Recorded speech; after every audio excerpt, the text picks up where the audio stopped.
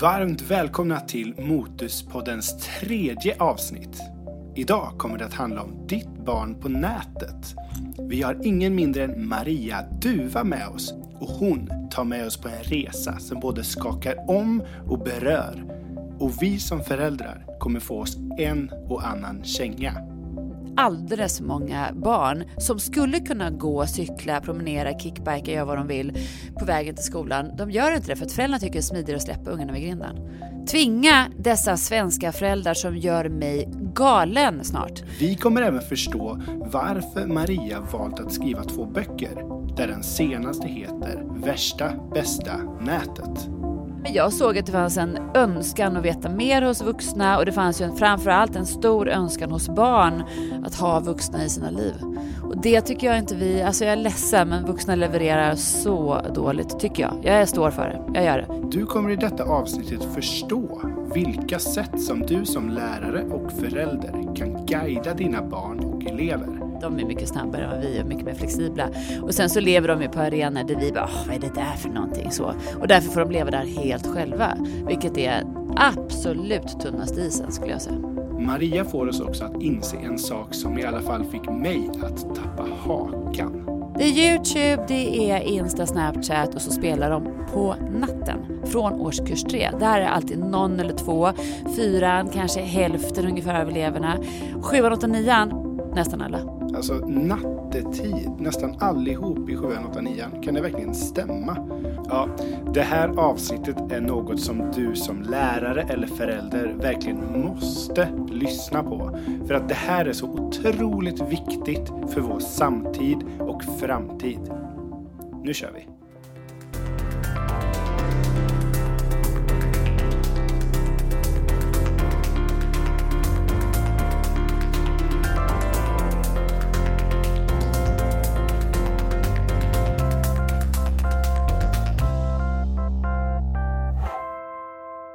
Hej och välkomna till det 3:e avsnittet av Motuspodden.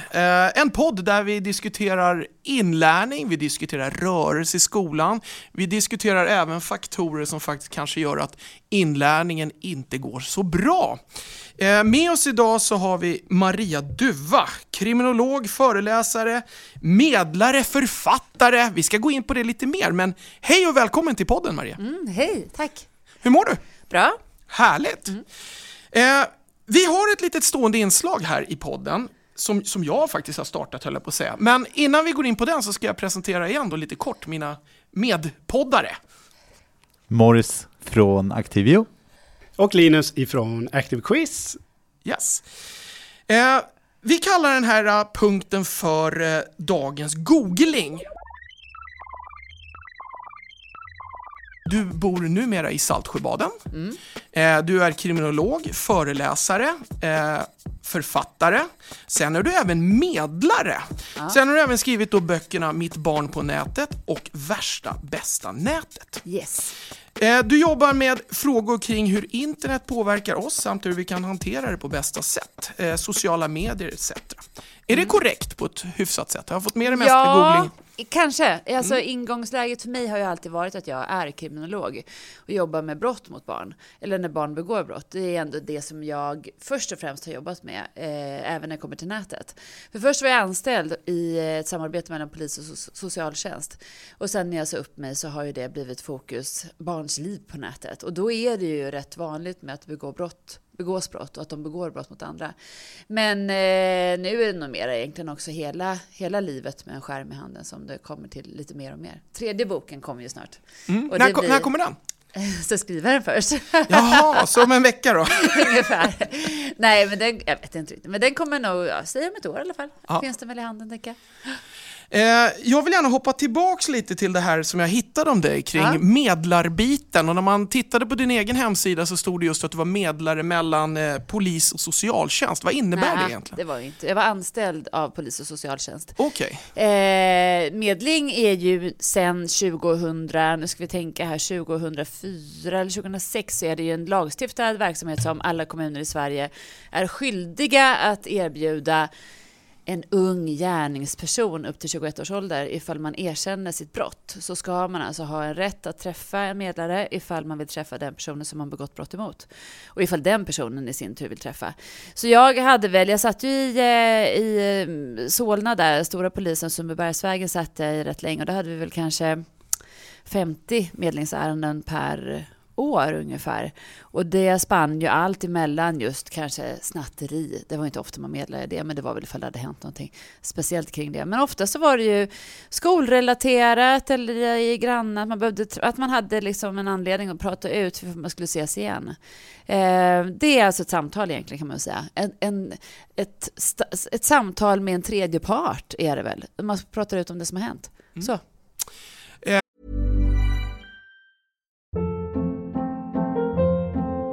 Hold up. What was that? Boring. No flavor. That was as bad as those leftovers you ate all week. Keke Palmer here, and it's time to say hello to something fresh and guilt-free. Hello Fresh. Jazz up dinner with pecan-crusted chicken or garlic butter shrimp scampi. Now that's music to my mouth. Hello Fresh. Let's get this dinner party started. Discover all the delicious possibilities at hellofresh.com. Mom deserves the best, and there's no better place to shop for Mother's Day than Whole Foods Market. They're your destination for unbeatable savings, from premium gifts to show-stopping flowers and irresistible desserts. Start by saving 33% with Prime on all body care and candles. Then get a 15-stem bunch of tulips for just $9.99 each with Prime. Round out Mom's menu with festive rosé, irresistible berry chantilly cake, and more special treats. Come celebrate Mother's Day at Whole Foods Market. Hi, I'm Daniel, founder of Pretty Litter. Cats and cat owners deserve better than any old-fashioned litter. That's why I teamed up with scientists and veterinarians to create Pretty Litter. Its innovative crystal formula has superior odor control and weighs up to 80% less than clay litter. Pretty Litter even monitors health by changing colors to help detect early signs of potential illness. It's the world's smartest kitty litter. Go to prettylitter.com and use code ACAST for 20% off your first order and a free cat toy. Terms and conditions apply. See site for details. Motuspodden som vi nu pratar i, det betyder ju egentligen rörelse. Och därför är det ju extra intressant med din bakgrund nu kring internet, kring barn och ungdomars användande av skärmar, vad som händer. Jag har ju haft förmånen att lyssna på dig 2 gånger när jag faktiskt har anlitat dig för att prata för både personal, vuxna etc. Det har varit otroligt fascinerande. Man har en bild av att man vet ungefär hur det funkar på internet. Men det har man inte, inser man när man har lyssnat på det. Nej, men det beror ju på att du är gammal. Så gammal är jag inte. Jo då. Alltså det är det att vi lever på samma internet som barnen, men vi lever på olika sätt. Så är det faktiskt. Så de är mycket snabbare än vi är, mycket mer flexibla. Och sen så lever de ju på arenor där vi bara, vad är det där för någonting? Så. Och därför får de leva där helt själva. Vilket är absolut tunnaste isen, skulle jag säga. Kan du beskriva lite vem du är och vad du gör idag? Vem jag är? Det där var ju en intressant fråga. Det där var bra, Martin, att du sa det. För jag fick ett DM av en tjej. DM är ju direkt meddelande på Instagram. Ska jag prata vuxenspråk? En gång till, vad hette du, sa du? Jag fick ett DM av en tjej som jag var föreläste för. Så sa hon så här: Maria, du säger att man ska vara sig själv och att man inte ska låtsas vara någon annan och sådana saker. Men jag vet ju faktiskt inte vem jag är. Så vem ska jag vara? Men vet du vem du är nu? Ja, mer och mer tänker jag, men man blir förvånad över sig själv titt som tätt. Jag trodde ju liksom aldrig, eller alla mina kompisar trodde aldrig att jag skulle skriva den här boken som kommer nu, den här om hälsa. Att jag som inte ens tränar ska skriva en bok om hälsa. Men vem är jag? Ja, jag är väl först och främst, skulle jag säga, egentligen min viktigaste roll precis just nu är väl att vara mamma till mina 2 barn som är 12 och 10 år. Och sen så är jag ju såklart fru och matte också till en hund. Och vad är jag mer? Ja, men jag är nog en bra kompis som jag har kvar i mitt liv. För det blir ju färre och färre ju äldre man blir, ju mer man jobbar. Men sen så jobbar jag rätt mycket och skriver böcker. Och vem är jag mer? Ja, jag vet faktiskt inte riktigt vem jag är mer än så. Du är ju väldigt medial. Du är med väldigt mycket i tv och radio. Väldigt medial är du.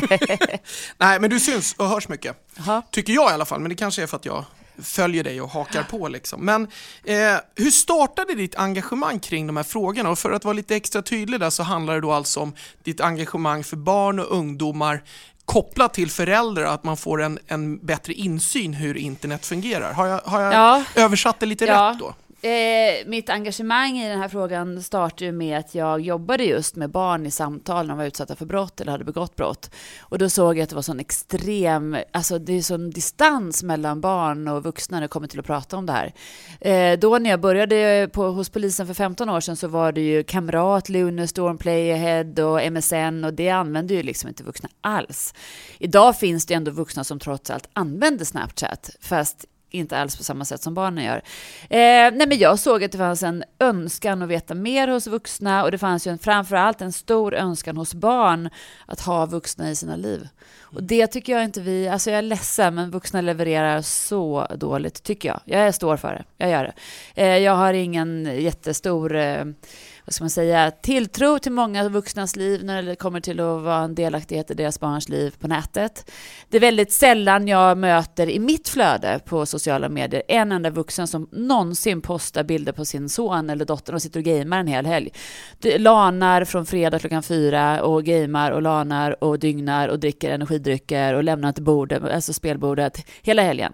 Det ser man aldrig hur föräldrar postar, utan föräldrar postar bara när de skryter om delaktighet i barnens liv när det kommer till sport och hur fina de är, vad de gör och sådana. Vi går på teater tillsammans och käkar middag tillsammans, sådana saker. Men det där andra som ändå är väldigt stor del av barns liv idag, det postar vi aldrig. Det skäms vi för. Verkligheten. Det är föräldraskapet där som vi brister i då. Ja, och delaktigheten. Jag tycker också att, jag menar, om min son, nu kan jag säga ärligt talat, om min son, när han bad mig häromkvällen att sitta med när han då skulle spela, och att jag skulle spela FIFA med honom, FIFA 18, och alltså jag kan inte ens hålla i sån där konsol, och jag är så dålig. Och så lyckades det någon gång i alla fall. Förlåt att jag avbryter dig, Maria, men nu lät du väldigt gammal. Nu ska jag kontra, för du håller inte i konsolen, du håller i kontrollen. Nu kan du fortsätta. Nej, men i alla fall, och då lyckades jag ändå göra några mål, jag lyckades göra några såna här passningar, och min son blev så glad att jag var bra på hans största intresse. Och i vår familj då så är ju min man snarare glad att han äntligen fått någon att spela med. För det där är för svårt för mig. Jag fattar det inte, jag kan inte ens. Men spelar ni sällskapsspel också i er familj? Ja, det gör vi faktiskt rätt mycket. Jag kan säga att den här Ventia är ju, alltså just Ventia är ju vi världsmästare på vår familj. Och sen Fia med knuff, men det är som lagt för konflikt, Fia med knuff, tycker jag. Där man har gått ett helt varv och har flera ute, och så kommer man och bara mörsar och jag vet inte. Och sen kommer näven ner i spelplanen och så ryker pjäsen. Alltså just Fia, jag kommer ihåg det när jag var liten, hur vi hade konflikter kring det där och då. Ett kort måste jag nog säga. Faktiskt. Jag kom in, för när jag lyssnar på er nu, så direkt när vi kom in på fysiska spel, alltså brädspel, sällskapsspel, så då börjar man prata minnen, och man börjar prata om att här har vi en relation till och sådär. Och så pratar de om FIFA innan, då blir det mer att man skrattar bort det lite. Ja, det heter konsol eller kontroll. Och jag upplever att det är ofta så som de här debatterna... Det häcklas, ja. Och att man nästan raljera bort det här med gaming och det här med liksom spel och så. Nej, men de sitter vid datorn och gör något. De är för bra. Jag har ingen aning om det där. Nej. Men någonstans så är det ju också att vi föräldrar måste ju ta avstånd från oss själva i det här. Och inse att vi ska in på deras nivå, på deras mark, och lära oss. Och vi kommer och där vara de kassa. Faktiskt är experterna.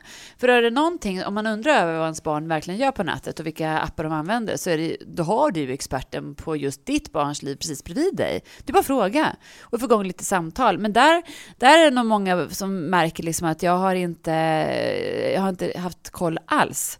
Så när jag blir ombedd att komma och hålla en föräldraföreläsning på skolor, så säger jag ju nej nu. Jag håller ju inte föräldraföreläsningar, för det är ingen idé. Det kommer ju max 20% av föräldrarna till mina föreläsningar. Och jag tror att en del såklart inte har tid, har inte jag heller gå på alla föräldraföreläsningar. Jag har missat väldigt många. Men jag tror också att det är jobbigt att bli påmind om hur långt man har släppt utan att ha någon som helst koll eller delaktighet. För det blir rätt varsen när man liksom vid andra sliden tänker så här, jag fattar ingenting. Så. Men är det så lite då, för jag tänker, går man inte, eller att man ger upp efter första sliden, då måste det också vara förenat med att man inte inser att detta inte är en fluga. Nej, jag vet. Det kommer ju inte försvinna. Fast det kommer många flugor, tänker jag. Det är väl det också som att det är lite ombytligt. Jag menar, det kommer ju nya appar hela tiden. Och jag menar, när jag frågar dig ifall du använder Yubo mycket. Och de bara, va? Otello, Nymo och allt det här. De bara, men vad är det för någonting? Och det kommer ju och går och så byter de namn och de håller på att fiffla rätt mycket. Så att jag är ju rätt krass och hård. Alltså vårdnadshavare har ju ett långtgående ansvar. De flesta har ju faktiskt valt att bli föräldrar. Så.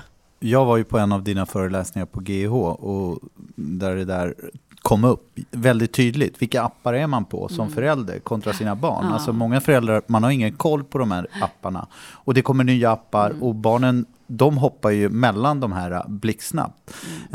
Det som jag blev varse om, det är kanske att jag var intresserad. Men i en familj så är man ju ofta två i föräldraskapet. Ja. Och då, den ena kan ha ett stort intresse för att liksom, vad ska jag säga, sätta sig in, kontrollera, vara delaktig, medan den andra parten kanske inte är det. Och man vet ju inte riktigt, jag kan tänka mig på de här föreläsningarna då, eller vilka är det som egentligen borde komma? Ja, är det de intresserade eller är det de som egentligen inte ens är, vad ska jag säga, närvarande eller har kontroll? Men vet du, många grejer vill säga där, kommenterade du sa, i en familj, om det är så att man är två, så är det ju liksom rätt härligt för barnet att veta att det finns i alla fall en som är någorlunda insatt i mitt liv. Hela mitt liv, även det som händer på nätet. Sen nummer 2 tänker jag med kontroll. Jag är inte så superförtjust i det ordet kontroll. Det är inte riktigt min... Stryk det ordet. Handkontroll. Nej, men det är inte riktigt min... Det är därför jag säger konsol. Nej, men jag tycker inte riktigt om kontroll. Men däremot så kan jag väl tycka att det beror väl på vilken relation du har till ditt barn. Och egentligen så är det så att i den bästa av världar så skulle man ju inte ens behöva vara särskilt insatt i just vilken app det är, för det är samma skit som händer överallt. Det kan ju liveas och det kan sändas och det kan kommenteras och det kan likas eller inte likas. Men det är samma känslor ifall det nu är musical eller ifall det byter namn till TikTok eller ifall det är vart den är och i vilken ålder också. För att det här, jag brukar prata med barn och så säger jag så här, tror ni att det här mobbing, händer det liksom även bland vuxna? Och de bara, nej, det är nog bara barn. Man bara, ja, vi får det låta till ett barnproblem. Och att man blir lurad på nätet. Det finns ju mängder av vuxna som blir lurade på nätet hela tiden. Det är ju den kategorin av brott som de liksom måste reglera nu också. Att vi utreder inte bedrägeri under 1000 spänn. För polisen kan inte ens hantera mängden brott. Så om det är någonting vi verkligen borde sänka axlarna och verkligen bara ta till oss att kan vi vuxna vara med om det här, då måste vi prata med barnen om det. Fast jag tänker att själva appen i sig egentligen inte spelar så himla stor roll, för alla har ju unika liv där, även om det nu kanske är dominans totalt Snapchat och Instagram. Och sen så finns det alla möjliga lite andra varianter och spel till det såklart. Det är ju så här att anledningen till att jag startade med att se över mer hur hälsa påverkar inlärningen, det är för att hälsofrågor har egentligen aldrig politiker lyssnat på. Så för mig har det varit en ingångsport för att få mer hälsa i skolan, det vill säga mer rörelse, mer fysisk aktivitet etc. Nu har det ju kommit ännu mer forskning som verkar tyda på att vi har högre krav på våra elever, det vet vi. Men nu börjar man se ännu tydligare koppling till att just sociala medier kanske är en större bov än vad vi tidigare har trott. Det vill säga att den psykiska ohälsan beror till större delen på sociala medier. Hur är din syn på det hela? Jag vet ju att när du föreläser så pratar du väldigt mycket om sociala medier och hur det påverkar barn och ungdomar. Alltså Martin, don't get me started. Alltså här skulle jag kunna hålla på med och prata om fler... Oj. Vi snabbspolar det här sen. Ja. Nej, men vet du vad? Ärligt talat, jag brukar fråga barn från 3, för det är från årskurs 3 jag föreläser. För det där vi ser att de är målsägare i de här stora utredningarna. Och där har de flesta barn också ett eget liv på nätet. I form av kanske chatta när man spelar en squad eller liksom när man spelar voice med någon eller så. Alltså från årskurs 3 när jag frågade dem vilka det var som somnade med en telefon i handen. Alltså då är det ju, precis som Anders Hansen säger i sin senaste skärmhjärnan, det ligger runt hälften ungefär. Och hur många barn det är som har vaknat från det att de somnade tills de vaknade på morgonen, vaknade någon gång under natten och använde sociala medier. Det är YouTube, fast det är ju typ av socialt medier kan man säga nästan. Det är YouTube, det är Insta, Snapchat och så spelar de på natten från årskurs 3. Där är alltid någon eller 2, 4, kanske hälften ungefär av eleverna. 7, 8, 9, nästan alla. Det är en faktor där också som jag märker att när jag är ute och föreläser så är det väldigt få föräldrar som faktiskt tror att deras barn är så mycket online. Till exempel så kan ju barn säga godnatt till sin mamma och pappa, stänga dörren, och föräldrarna tycker wow, han eller hon gick och la sig klockan 10, men då börjar deras liv. Och där har vi ju då sömnproblematiken också. Så sömnen där, skulle jag säga. Men sen kan vi bara citera Selena Gomez, som är den näst största, fick jag lära mig häromdagen, för det är Ariana Grande som är den största på Instagram. Selena Gomez har ju idag, tror jag, 148 miljoner följare. Och hon postar ju... Det är nästan som Motuspodden. Ja, hon postar ju, skulle jag säga, en gång i kvartalet hur hon är tacksam för sociala medier men måste ta en paus. Hon tillskrev ju dessutom hon fick ju ställa in sin världsturné och läggas in på psykiatrisk klinik och medicineras och få behandling för hennes panikångest. Ung tjej med psykisk ohälsa. Jag tänker bara, jag vill bara sätta en tanke hos folk, det här med Avicii. Få vård och så. Och ta en paus på riktigt och inte känna stress och press. Och det såg man rätt mycket dokumentärer om honom. Men hon i alla fall tillskrev ju hennes psykiska ohälsa, det var Instagrams fel. Hur man hela tiden jämför sig, hela tiden. Hur man konstant ser vad alla andra postar, vad alla andra gör och vad andra... Alltså, det kan ju också vara medvindsbilder, men det kan också vara psykisk ohälsa-bilder. Det kan vara självskadebeteende-bilder. Allting finns ju på Instagram samlat under en och samma app. Och algoritmerna styr rätt mycket var du hamnar. Jag menar, har du någon gång sökt på någonting så är sannolikheten att du ser ännu mer av just det enormt stor. Så jag tycker också att det är rätt sorgligt att många vuxna fortfarande liksom, det där med Instagram, jag tycker inte att det är så intressant. Jag nöjer mig med Facebook och Messenger. Sen kan man ju faktiskt ringa och skicka sms och skicka vykort. Ja, men det är ju en del som håller på så fortfarande. Och då om man nu inte liksom alls fattar känslan av att man jobbar med en bild rätt hårt och inte får lika mycket likes som man hade tänkt sig. Och vilka bilder som ger flest likes, vilken typ av bild man ska lägga upp på sig själv. Jag menar, det där är ju det är ju så här känsla som många barn får hantera helt själva, som ingen vuxen pratar om. Nej, och lärare, hur bra kunskap har de om det här? Men de är ju vuxna som alla andra också. Men det finns ju många unga sådana. Men alltså, det har egentligen inte med ålder att göra riktigt, tycker inte jag heller. Alltså, det kan ju vara... jag var ju på föreläsning så frågade jag ifall föräldrarna använde Snapchat. Och då var det en mamma som sa, ja, det gör jag, efter att jag fick en invite från min mamma. så att det har ju med snarare med intresse, tänker jag. Tid och intresse och sug och längt och nyfikenhet. Så, tänker jag. Så att det där är ju... Sen är det väl så att om man tittar på Instagram generellt sett, så jag har ju på mitt konto 17% män som följer mig. Många av de här som kanske ifrågasätter samtiden och nutiden har ju inte så många män som följer dem. Utan det blir ju rätt att det är ju landsortskvinnor i min egen ålder som kör igenkänning och följer mig. Faktiskt. Nej, jag tänkte säga så här, ta ett fysiskt exempel alltså på detta. Och det är lite den här liksom exponeringsgraden i det där med likes och jämförelse. Alltså om man håller på med en idrott till exempel, man går till fotbollsplanen, då jämför man ju sig med dem i laget. Tänk då att man tar ut de 2 bästa i laget. Sen så när du spelar en match så möter du 2 bra i motståndarlaget. Då tar du med dig dem till din innersta krets. Sen spelar du 10 matcher under en säsong. Då har du 20 personer som du ser upp till, som är bättre än dig, som du har runt dig hela tiden. Som att du skulle vara med dem dygnet runt. Alltså du kan aldrig liksom landa i någonting. Det är som att du är på träningsläger inför landslaget varenda dag, varenda sekund. Ja. Alltså, så här också, jag tror att det finns, nu kan inte jag komma på vem det är som har just själva forskningen, men Dr. Mona pratade om det i sitt sommarprat nu i somras. Så sa ju hon det att man också, negativa kommentarer, taskiga kommentarer lyser liksom typ 8 eller 9 gånger starkare. De har starkare lyskraft. Vi tar till oss mer utav negativa kommentarer och omdömen än vad vi gör av positiva. Så vi hjärnan håller bara bort de positiva och fokuserar mycket mer på de negativa. Men sen är det också så här, jag vet inte vem det är som har sagt det här, men att när man jämför sig med någon så är det väldigt jante i oss spontant. Att man jämför sig väldigt sällan med någon som är sämre, utan alltid med någon som är bättre. Att man själv alltid kommer till korta, oavsett vad det än är. Och det har tydligen inte med ålder att göra heller, och inte med kön heller.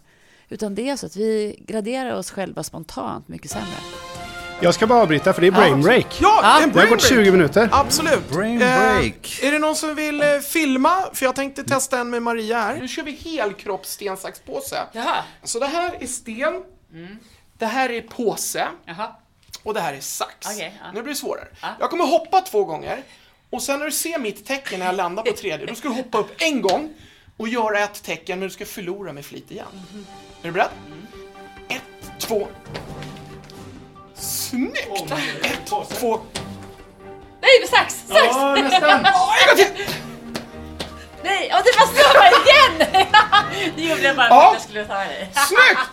Bra, Maria! Pulsen gick upp. Ja, precis. Pulsen gick upp. Det är ju en härlig bieffekt av dessa motoriska övningar som kallas brain breaks, som vi gör för att hålla oss alerta hela samtalet. Hur gick detta till mer exakt då? Jo, alla våra brain breaks finns på Facebook-sidan. Så gå in där. Nu fortsätter vi. Nu ska vi gå vidare lite grann, tänkte jag, och specialisera oss lite inom just, eller specialisera oss, men komma in på ett område som heter då mobiltelefonen. Och där tycker jag att det är ganska intressant i debatten, både i medialt och i skolans värld, så diskuterar man då 3 olika områden när det gäller mobiltelefonen i skolan. Den ena är att det stör i klassrummet. Den andra det är sociala medier, hur det påverkar eleverna. Och den tredje som kanske diskuteras minst, det är det ökade stillasittandet. Ja. Och det här tycker jag är fascinerande, att man aldrig kan baka ihop de här 3 områdena i en och samma diskussion. Och sen ser vi då elever som sitter hela rasterna med mobiltelefonerna. Hur är din upplevelse av det här? Min upplevelse är ju, jag menar, den är ju given såklart. Att jag ser i vilka skolor det är som samlar in telefonerna eller inte. Det baserar mig på hur många som är ute på skolgården. Det är på något sätt och vis det är mycket enklare att ta de här besluten när man har F-6-skola. För då är det så givet att nej, de har inte ens med sig telefonerna till och med årskurs 3, och sen så är det några som ska kunna gå hem direkt från skolan, och då vill föräldrarna kunna ringa till dem. Men sen är det som att när man har F-9 eller 6-9, då är det som att man släpper det helt fritt. Skolan jag var på i fredags, då hade de ju också mobilerna inne i matsalen. Så det här som var förr i tiden då, eller på de här andra skolorna som har F-6 typ, där man ska ha 5 tysta minuter och sådana grejer för att det ska vara lugn och ro. Det är knäpptyst i matsalen för alla sitter med sina skärmar. Och alla äter, kan man säga, solitärt. De sitter själva och äter fast de sitter själva tillsammans med 7-8 andra runt bordet. Men jag kan ju se vilka skolor det är också baserat på hur många som är kvar på fritids. Det där är sån där given grej, till och med årskurs 3 och 4, klubben. Då är det kanske hälften på vissa skolor som är där, fast majoriteten betalar. 5 är det svårt att ha kvar många, men redan hämtar jag min son 3:30 på skolan. Han går i 3:an. Då är han sist kvar, för alla går hem. Och då är det så att det är en enorm dragningskraft på sitt individuella liv med en skärm. Men jag menar, min dotter, hon älskar att sitta och kolla på såna här satisfying, alla de här ASMR, eller vad heter det? De här man knackar och läser tyst och håller på med penslar i ansiktet och på armarna eller vad det är för någonting. Men sen också slime gillar hon fortfarande och mycket såna här kattvideo och grejer. Men min son, han kan ju sitta och titta på någon annan spelar Minecraft eller någon annan bygger Lego. Så man har ett väldigt eget liv i skärmen, men att skärmen har en dragningskraft är ju rätt tydlig. Vad skulle du vilja göra där? Vad tycker du skolor ska göra med just hanteringen av mobiltelefoner? Ja, men alltså, jag vet faktiskt inte. Så här, om du nu stör i klassrummet så beror det ju på att läraren inte har tillräckligt mycket dragningskraft för att eleverna ska rikta intresse till läraren. Men vilken lärare klarar av att ha det lektion efter lektion, vecka efter vecka, år efter år? Alltså, om du nu ska titta om du och jag står och pratar med varandra. Och sen så ringer din telefon. Då säger du så här, jag ska bara ta det här. Så att alltså, telefonen går ju före nästan... aldrig göra. Nej, men telefonen går ju före nästan allt idag. Det som hände förr i tiden när min pappa svarade telefonen när vi satt och käkade hemma i vår familj när jag växte upp, då sa han så här, mitt i maten så la han på luren. Och nu är det så att man tar ju telefonen före allt, även vi vuxna. Och det gör vi även framför våra barn. Kolla på hur man i simhallar liksom har stora skyltar för att föräldrarna inte ska sitta med sin telefon och ungen nästan drunknar. Det där blir bara värre och värre och värre. När man själv lägger bort mobilen, då ser man det först. Exakt. Och jag tycker inte på riktigt det här, det är ju klart att det är en problematik med barn som växer upp idag. För vi hade ju av naturliga skäl inte telefonen i våra liv förrän vi var liksom 25 ungefär. Men vuxna är ännu sämre, skulle jag säga. Ja. Och det säger många barn. Alltså min pappa släpper aldrig sin telefon. Nej. Aldrig. Och man är inte själv medveten om det heller förrän man tar ett beslut att jag ska faktiskt lägga bort det när jag håller på med mina barn. Men sen det är också intressant för att många skolor de vill ju i princip utbilda barn och ungdomar i att hantera mobiltelefonen på ett sunt sätt. Men nu har det ju kommit mer och mer forskning som tyder på att mobiltelefonen har ungefär samma dragningskraft som alkoholism har, eller alkohol. Alltså det är samma beroendeframkallning. Så det är egentligen som att säga till en alkoholist, här har du en vodkaflaska, drick den här med måtta. Det är ungefär samma sak som att säga till en elev, här, försök att klara det här på ett sunt sätt. Så är det, och jag tänker också så här att barns hjärnor är ju inte utvecklade heller. Konsekvensanalysen, hur gammal är du, Linus? 32. Ja, men då, din hjärna har ju bara varit färdigvuxen i typ, vad är det då? 10 år, 8 år ungefär. Något sånt, om det, ja, så att begära av ett barn som är 10 år att de ska kunna liksom använda sin telefon på bästa sätt för dem, det är ju helt absurt. Jag menar, det här med att man ska lära... Det gör mig irriterad, märker ni det? Att nu går min puls upp, måste jag tro. Ja. För att jag var på en skola häromdagen och det här med att man förutsätter då att man ska kunna använda tekniken på bästa sätt och lära dem hantera en telefon. Det är också väldigt tro på, vad ska man säga, socioekonomiska bakgrunder, att de också ska ha råd att utrusta sina barn med de här telefonerna hela tiden. Jag förstår inte hur man kan göra det här, för att det var en kille i 8 som han sa att det jobbigaste för mig är att jag inte har en smartphone.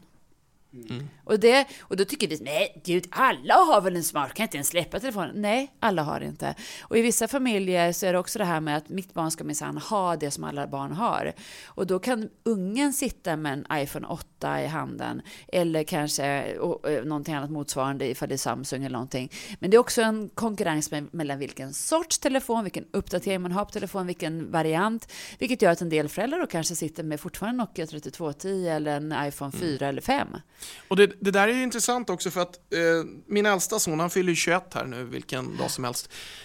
Jag borde ha koll på datumet, men det är snart i alla fall. Nej, 12 april. Men då är det så här att när han var liten, då fick jag slåss mot att han inte skulle få titta på filmer som alla andra hans kompisar får titta på.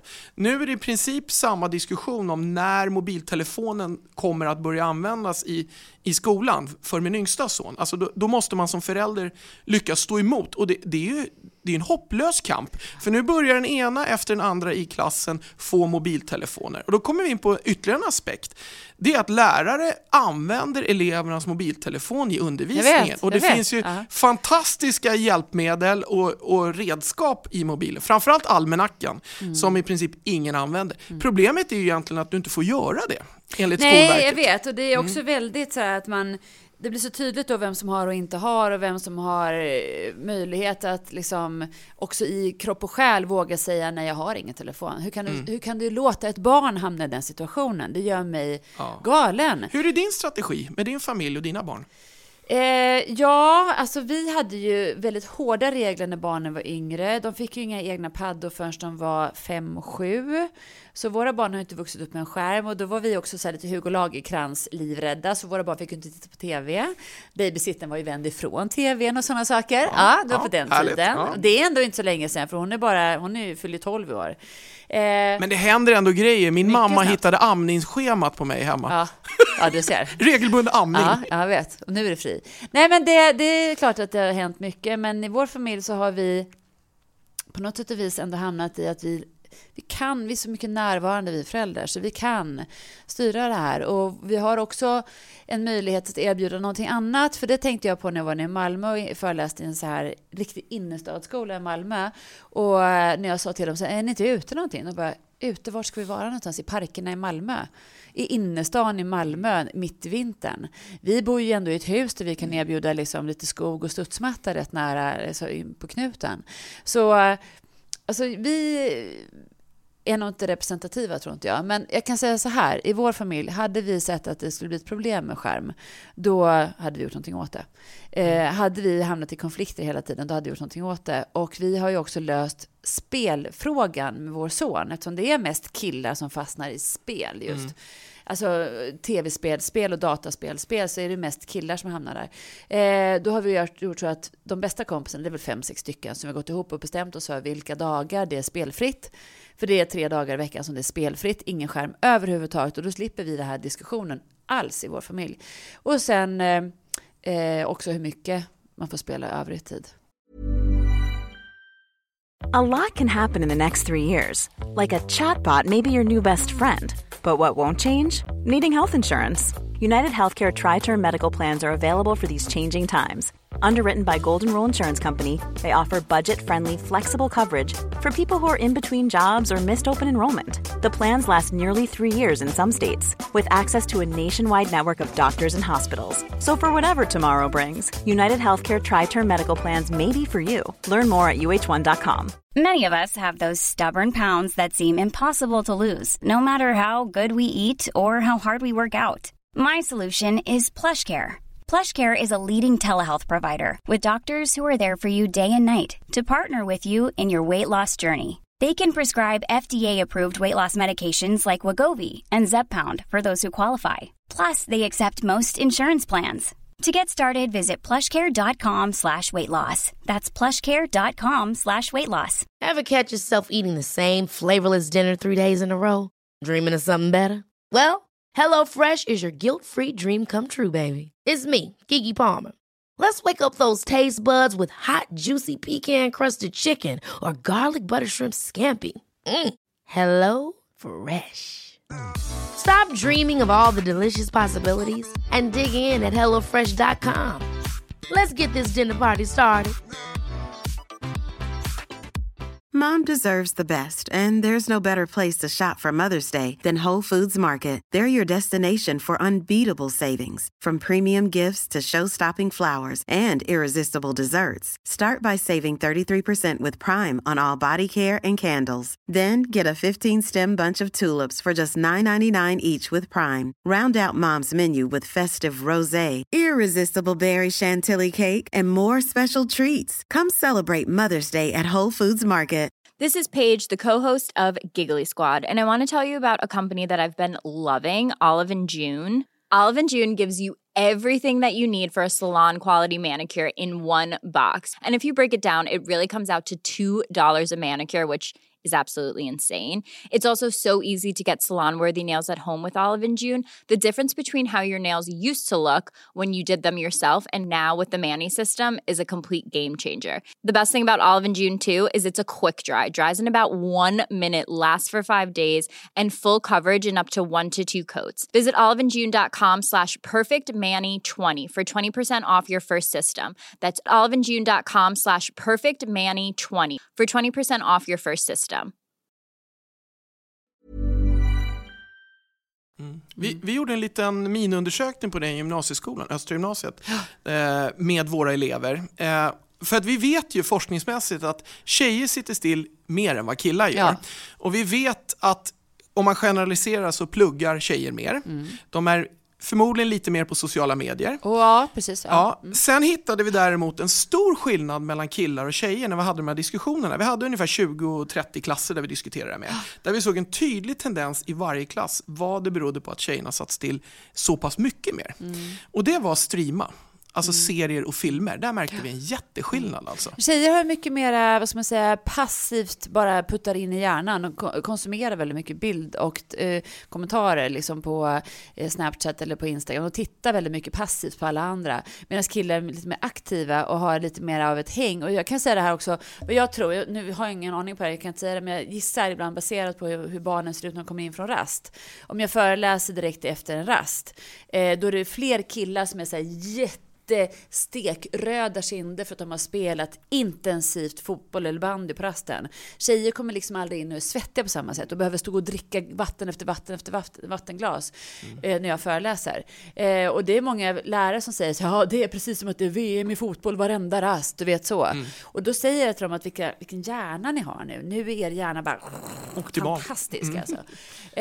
Och det ser jag inte riktigt på samma sätt hos tjejer. För min dotter, jag brukar fråga henne vad de gör på rasterna. Och det är mycket mer gunga, Mycket mer snurrgunga, mycket mer. De är utomhus minst lika mycket. Men kanske inte riktigt lika pulshöjande. Ja, vi ser ju redan det bland 4-åringar. Att tjejer sitter still mer redan där. Ja, och varför blir det så? Ja, är det precis. Vi som uppmanar till olika typer av lek? Ja, eller vad är grejen? Det måste ju vara kulturella bitar. Man vet väl egentligen inte riktigt varför. Men det är säkert mer okej då att tjejer ska sitta och pyssla mer. Och därför kan jag tycka att det som vi gjorde på våra barns förskola, det var att de hade vandring till en lekplats. Alltså att de var tvungna att gå till en viss skogsdel eller sådana saker. Och då var det ju oavsett vilket kön du hade. Då gick du ju alla samma antal steg. Men sen vad du väl gjorde där kanske var lite olika. Men så gick du hem igen. Så jag tror på aktiva raster. Det är jag rätt. Och det finns ju många skolor nu, väldigt många som börjar med pedagogiska aktiva raster där fritidspedagogerna i princip ser till så att barnen är i rörelse. Men det är lite absurt, för tidigare så var det var fullt ös varenda rast, men nu får man med sig alla. Alltså var det verkligen det, Martin? Ibland för mig var det. Ja, precis. Ja, och jag tänker att det är din minnesbild. Jag tänker själv också att det var inte alla som var så himla aktiva. Vi lekte väldigt mycket koja när jag var liten på rasterna. Vi byggde kojor upp i skogen. Och då var det inte heller så mycket rörelse, men vi var utomhus oavsett väder. Ja, jag spelade bandy varenda rast upp till årskurs 6, tror jag. Jag tror inte du är representativ för alla i din generation. Absolut inte. Absolut. Jag vet, du har ju pratat om det här, Martin, väldigt mycket med tvingande aktiviteter versus fria aktiviteter. Det är det du pratar nu med också. Att man kanske måste tvinga till rastaktiviteter gemensamma för att det ska hända. För att man ska gå en gemensam promenad. Och vet du hur du ska tvinga föräldrarna till att sluta köra dem ända fram till grinden? Tvinga dessa svenska föräldrar som gör mig galen snart att de kör sina ungar ända fram till grinden. Kan ju vara vissa som förvisso behöver det. Alltså så det finns ju alltid undantag. Men generellt så är det faktiskt så att alldeles många barn som skulle kunna gå, cykla, promenera, kickbika, göra vad de vill på vägen till skolan. De gör inte det för att föräldrarna tycker det är smidigare att släppa ungarna vid grinden. Och där hade vi, nu kommer jag inte ihåg om vi tog upp det i förra podden, men en kvinnlig forskare vid Karlstad universitet som hade forskat just på det där. Och de som fick skjuts hela vägen fram, de presterade klart mycket sämre på de första morgonlektionerna. Jag vet. Så att det är likadant med stillasittandet då. Du är sämst förberedd på att kunna ta in ny kunskap på nästa lektion. Det märks ju vilka det är som har haft en bra morgon och inte. Det märks vilka unga det är som också har babblat lite, kommit igång lite på morgonen, hjärnan är liksom vaken. För de har gått eller de har... Min dotter, nu är det så att vi bor ju som vi gör. Alltså hon får ju gå till busshållplatsen. Sen får hon åka buss i 10 minuter. För gå från busshållplatsen till tåget så åker hon tåg en 20 minuter, kanske en kvart. Och sen så får hon gå från tåget till skolan. Och det tar nästan en timme. Men då har hennes hjärna varit aktivt vaken i en timme innan hon ens kommer in på skolan. Och det tror jag, det är ett gagn för henne. Det är verkligen det. Och på vår skola, tvingande aktivitet för vår son, då får man inte släppa barnen vid skolan. Vi får släppa på parkering och så får man gå. Men många skolor vittnar ju om att föräldrarna, när de kommer på eftermiddagarna, fritids, då ringer föräldrarna till fritids och säger så här: hej, nu står jag på parkering, kan du släppa ut min unge? Och se till att han tar med sig öldröksbyxan och gympapåsen också. Så Nej, alltså vuxna, jag har noll tilltro. Vi har ju, alla våra gäster blir utsatta för någonting som vi kallar för 5 snabba. Det är 5 snabba frågor helt enkelt som ska ha ett kort svar då. Är du beredd? 1. Din roligaste händelse? Gud, jag har så himla mycket roligt i mitt liv. Det måste jag ändå säga att roligast är att få vara med barnen och familjen och skratta ihjäl sig oavsett vad vi gör. Så. Din värsta händelse? Också rätt jobbig, men det är alltså sjukdomar, håller på att säga värsta händelse. Jag är väldigt förskonad. Jag har ju kvar liksom mina föräldrar och svärföräldrar och allting. Men ohälsa liksom ibland vänskapen. Så. Vem vill du jobba med? Ingen, håller på att säga. Jag gillar inte arbetskamrater. Så får man säga så. Men det är också därför som jag aldrig skulle kunna tänka mig att vara... Det är ärligt svar. Ja, men det är faktiskt sant. Alltså, när folk frågar mig så här, skulle jag kunna tänka mig att bli anställd igen. Jag bara, nej. Planeringsdagar, APT-möten, då nej. Nu fick jag gåshud. Ja, exakt, det är så. Vem vill du sparka? Ja, men okej, då ska jag säga vad jag svarar. Ärligt, ska jag svara ärligt. Jag skulle vilja se hur det såg ut för det satt kvinnor på alla positioner och sitter sviniga män idag. Bara så? Ja. Då har du egentligen besvarat punkt 5, för där är det bestäm vad du vill. Ja, men prova på det bara. Genom historien, vi bara kan tänka oss, om vi har en fri tanke. Hade vi haft en kvinna som stal, det finns ju sviniga kvinnor också, såklart. Det finns ju dock fler sviniga män. Så, bara byta lite på det. Kolla ifall det är med könet eller ifall det har någonting, ifall det går att förändra någonting. Tack så mycket. Ja, men tack. Tack. Säger jag ett rum fyllt av män. Bra avslutning. Känner du blickarna? Alltså jag kan ju känna så här generellt att måste man verkligen säga precis allting som man tycker när det kommer till negativa saker? Fast det gör ju många vuxna också. Fy fan vad de ser ut där på Melodifestivalen. Gud vad de håller på. Ja, men det är så mycket lättare att häva ur de negativa saker när du inte egentligen behöver stå för det. Och det behöver du inte om du sitter med din fru eller din kompis i soffan. Då kan du klaga på någon på tvn. Varför det kan vi göra på näten.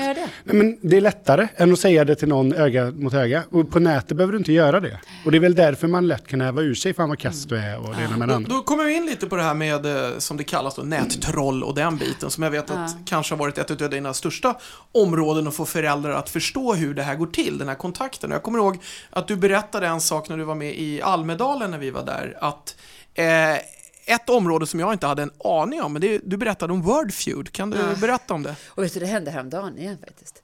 Alltså, så fort det finns en chatt kopplad till ett spel, eller chatt överhuvudtaget, så kan ju vem som helst skriva. Och det var så intressant. Det var en tjej som är 10 år. Hon berättade för mig att hon var så uttråkad. Uttråkad är för mig en stark drivkraft att man hamnar i knasiga situationer. Uttråkad. Och det är ju lite i fysiska världen också. Så tråkigt, vad ska vi göra? Jag vet inte, du hittar på något, vet så. Så hon då hade frågat sin mormor ifall hon kunde spela Wordfeud med henne. För hon spelar jättemycket med sin mormor. Flickan är 10 år. Då säger mormor, jag kan inte idag, säger hon. Och då gör ju flickan det för att hon är så uttråkad. Det är sommarlov, hon har ingenting att göra. Hon har ju liksom, ni vet hur det ser ut hem nu efter, hon har rätt mycket att göra. Men hon klickar i då random opponent och vinner hårt. Och när matchen är slut så får hon ett meddelande på chatten. Och hon tror ju på riktigt att det ska stå. Vad står det på chatten när man avslutar och vinner? Grattis! Ja, eller GG, good game, så. Vad får hon? Hon får sin första oönskade könsbild i form av en dickpic. 10 år gammal får hon den. Och då frågar jag henne så här, kunde du berätta det för mormor, säger jag. Hon bara, nej, jag tror inte mormor vet vad det är för någonting. Du vet, så. Och sen så sa jag så här, istället för att säga det här som alla vuxna säger alltid så här, men du berättar väl för dina föräldrar? Och då blir det att man lägger skuld på flickan så. Så sa jag så här istället då, för jag brukar göra en annan grej, ett annat tag om den där situationen. Så säger jag så här, är jag den första vuxna som får höra det här? Alltså jag känner, jag blir liksom utvald. Hon väljer mig. Ja, säger hon då. Du är den första vuxna. Ja, så jag förstår. Och så bara frågar jag så här, varför kändes det så? Nej, men du vet ju vad det är. Du känns som en vuxen som vet om att det här kan hända. Precis, sa jag. Och sen hade jag med den ikonen på min slide som du har sett. Just det. Och sen så säger hon så här att, nej men jag kan ju inte berätta för mina föräldrar. Och varför kan hon inte berätta för sina föräldrar? Varför? Ja, hon skäms. Hon har gjort någonting som inte hon fick göra. Så är det. Hon klickar i random opponent. Och hur kan vi då liksom förvänta oss att barn ska kunna hantera alla de här inställningarna dag efter dag efter dag efter dag, medan vi tjatar dagligen på dem att de ska borsta tänderna, tvätta händerna efter toan, ta med sig handduken här från gympan. Det ligger vi på varenda dag som iglar. Men det här, en gång kanske vi pratar om det här. Jag skulle vilja hoppa tillbaks lite. Jag har gått och grubblat och funderat på den här frågan under diskussionen och pratet här. Maria, om jag låter så seriös, men det här, jag berörs jättemycket av de här diskussionerna, så att hjärnan går ju på spinn så här. Men kan skolan ta ett större ansvar när det kommer till diskussioner kring sociala medier, mobilanvändandet?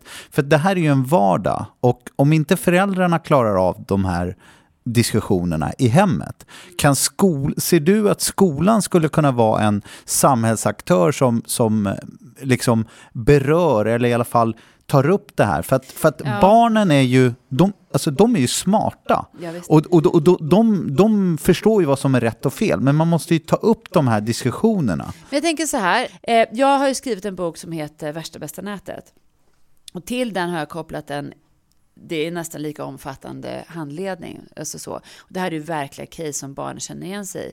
Förlåt att jag bryter, men den har ju gått ut till årskurs 4 elever, va? Ja, men där återigen, jag ska bara ta det här. Det gick ju inte så bra. Nej. Okej, för jag var lite nyfiken hur det ja, gick. Men det har inte gått så bra. Nej, okay. För att årskurs 4-lärarna tyckte ju att jävlar vad bra material. Det är lika bra vi beställde dubbelt upp. Så de här 100 000 ex som skulle nå årskurs 4, de har nått 100 000 barn.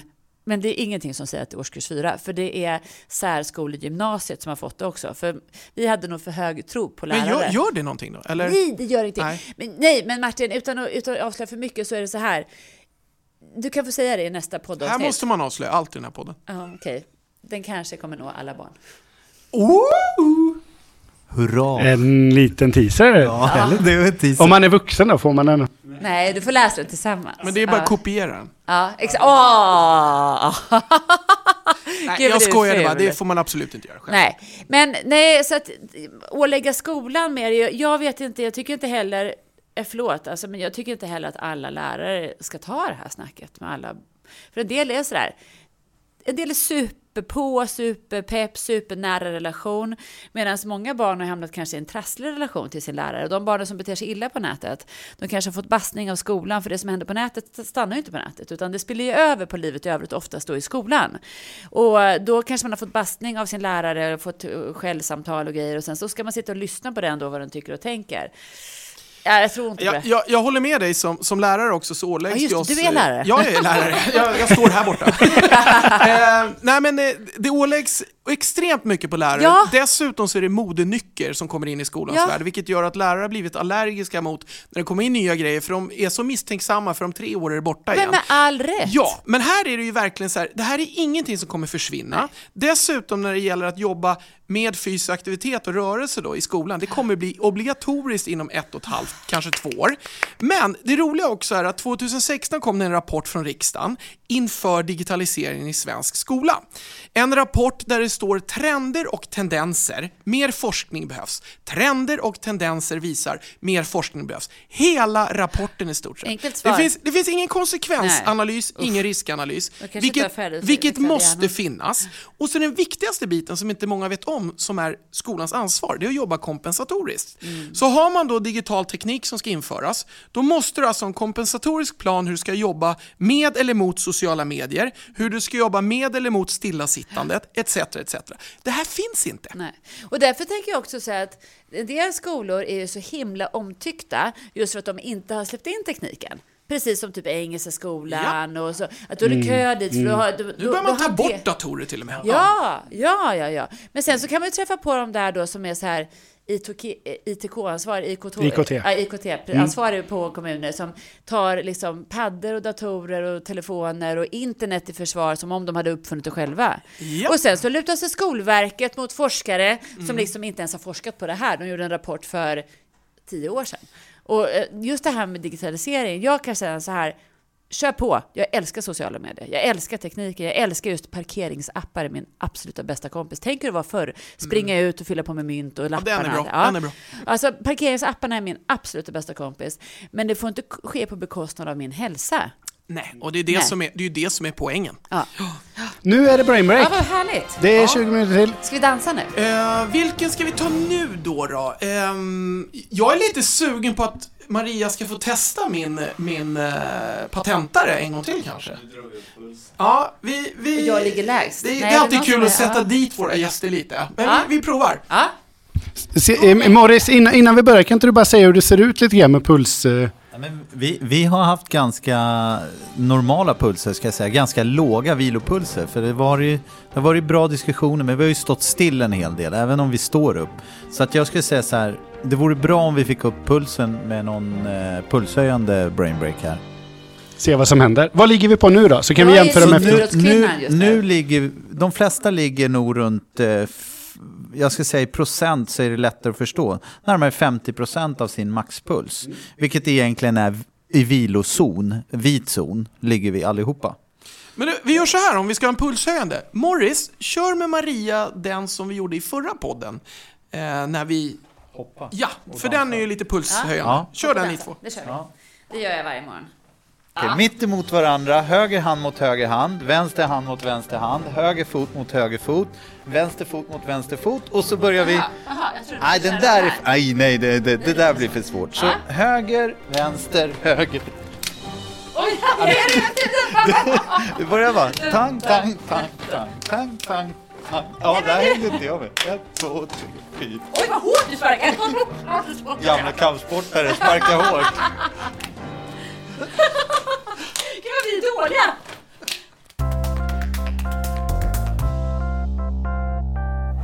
Jag skulle säga, skulle man få in mycket av musical- och TikTok-grejerna i klassrummet, då skulle det vara så bra rörelse.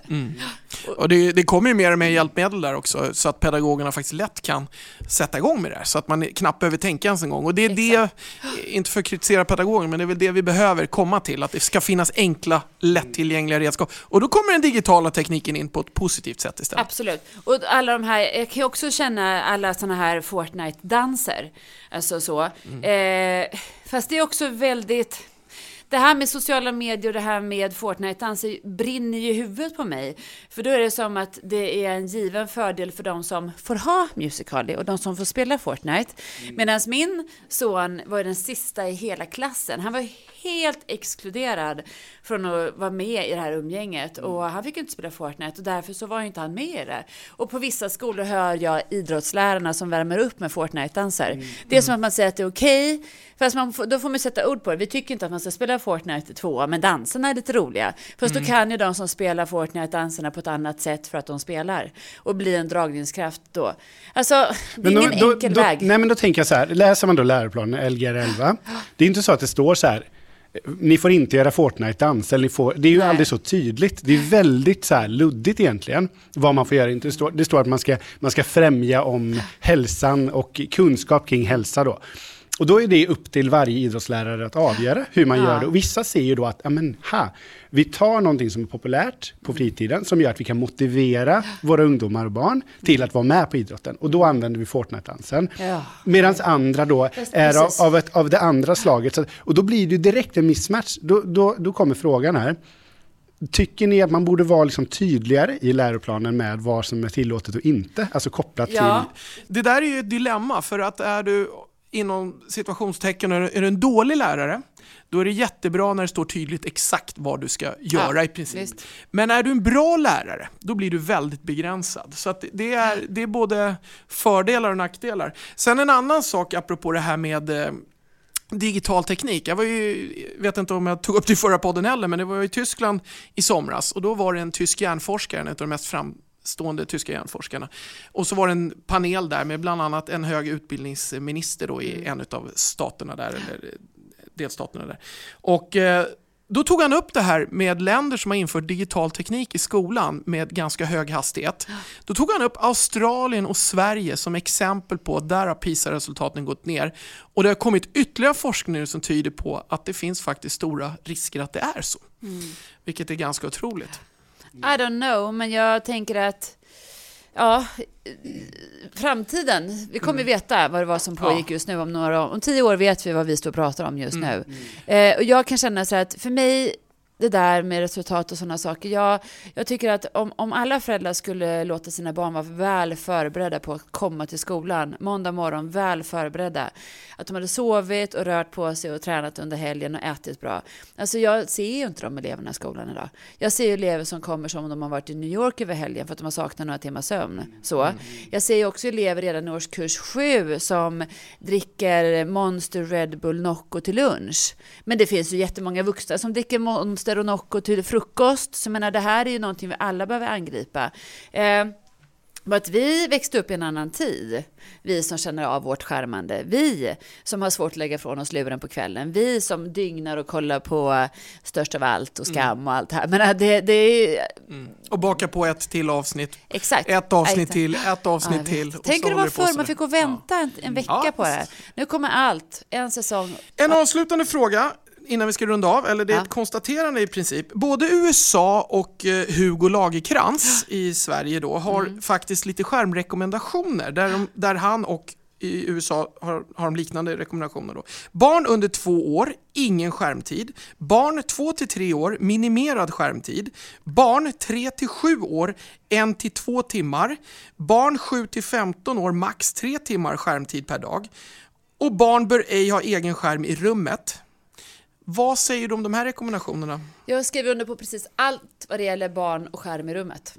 Alltså jag blir galen när barn använder sin telefon som enda klocka. Och de vaknar mitt i natten och undrar vad klockan är. Jag blir krullhårig på att se dessa vuxna som säger självklart att de har den här som en väckarklocka. Och då säger jag, alltså nej, köp en väckarklocka. Alltså så du ser vad klockan är. För när barn tittar på sin telefon mitt i natten och ser att oj, de har fått 4 meddelanden. De kan inte låta bli att läsa det. Det kan ju inte många vuxna heller göra. Så att dels det skriver jag under på. Helt och hållet inga skärmar i rummet. Min dotter som då fyllde 12 nu i år. Jag tror att hon är den enda i sin klass som... Det är hon inte. Nu ljuger jag faktiskt. I hennes klass är de väldigt medvetna. Men det är väldigt många barn som jag möter på som blir helt förvånade när jag säger att hon laddar sin telefon i köket. Men när jag går ut då i köket och tittar på hennes telefon som är då på ljudlöst och laddar där det avstängda var ner och sätter på den. Då ser jag hur många meddelanden hon har fått under natten. Pling, av alla pling, dessa 50... pling. Jag får ju 50 DM ungefär av eleverna på Instagram per vecka ungefär 50. Det är många som bara säger vad bra det var. Men de som har frågor till mig, de skriver ofta mellan 02, 03 och 04 på natten. Och det gör de för att de kan, för att de har med sin telefon in i sovrummet. Du vet ju skärmhjärnan, att man har forskat på hur det är att ha bara en telefon som till och med är avstängd i rummet. Men det här andra med skärmrekommendationer...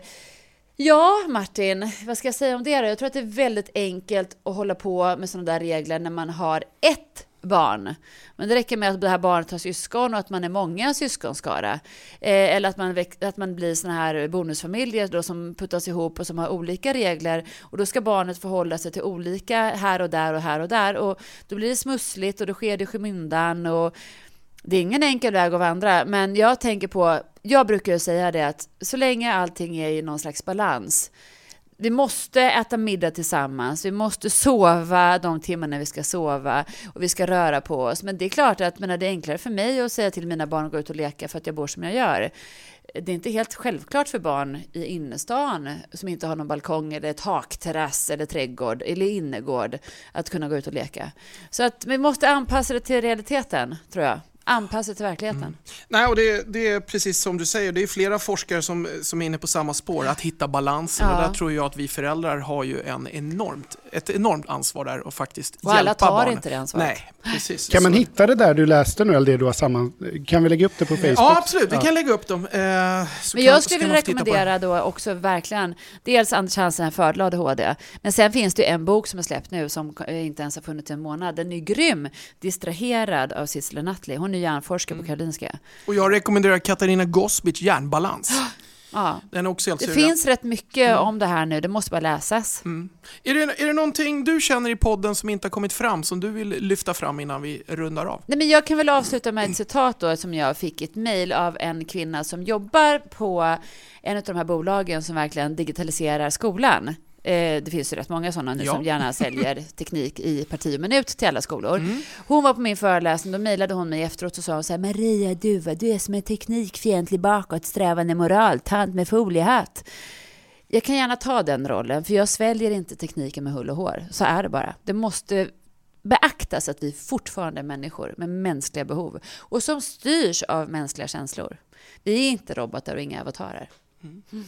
Tack så jättemycket för att du ville komma hit, Maria. Det var intressant som vanligt. Ja, hoppas vi ses igen. Kul att träffa er.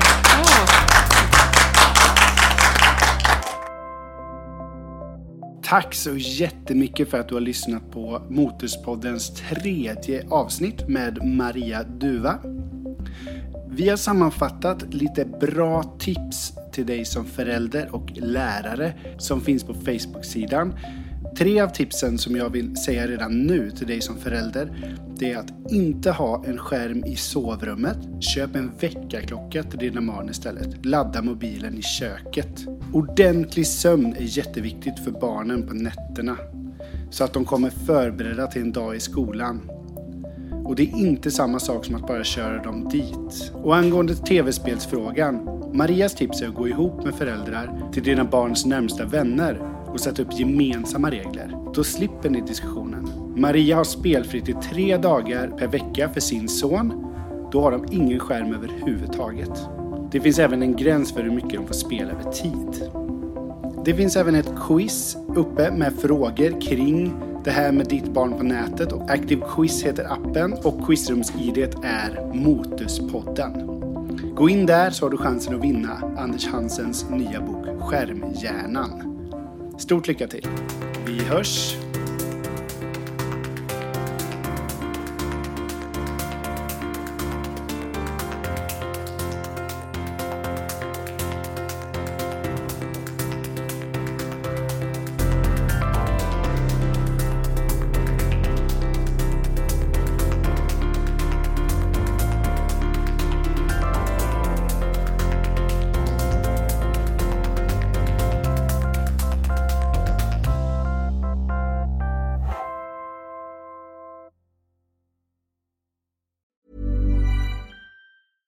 Mom deserves the best, and there's no better place to shop for Mother's Day than Whole Foods Market. They're your destination for unbeatable savings, from premium gifts to show-stopping flowers and irresistible desserts. Start by saving 33% with Prime on all body care and candles. Then get a 15-stem bunch of tulips for just $9.99 each with Prime. Round out Mom's menu with festive rosé, irresistible berry chantilly cake, and more special treats. Come celebrate Mother's Day at Whole Foods Market.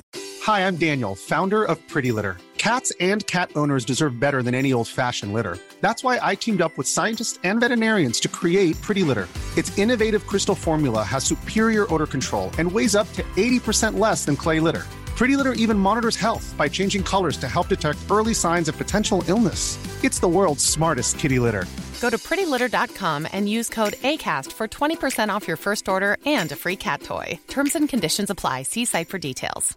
Mom deserves the best, and there's no better place to shop for Mother's Day than Whole Foods Market. They're your destination for unbeatable savings, from premium gifts to show-stopping flowers and irresistible desserts. Start by saving 33% with Prime on all body care and candles. Then get a 15-stem bunch of tulips for just $9.99 each with Prime. Round out Mom's menu with festive rosé, irresistible berry chantilly cake, and more special treats. Come celebrate Mother's Day at Whole Foods Market.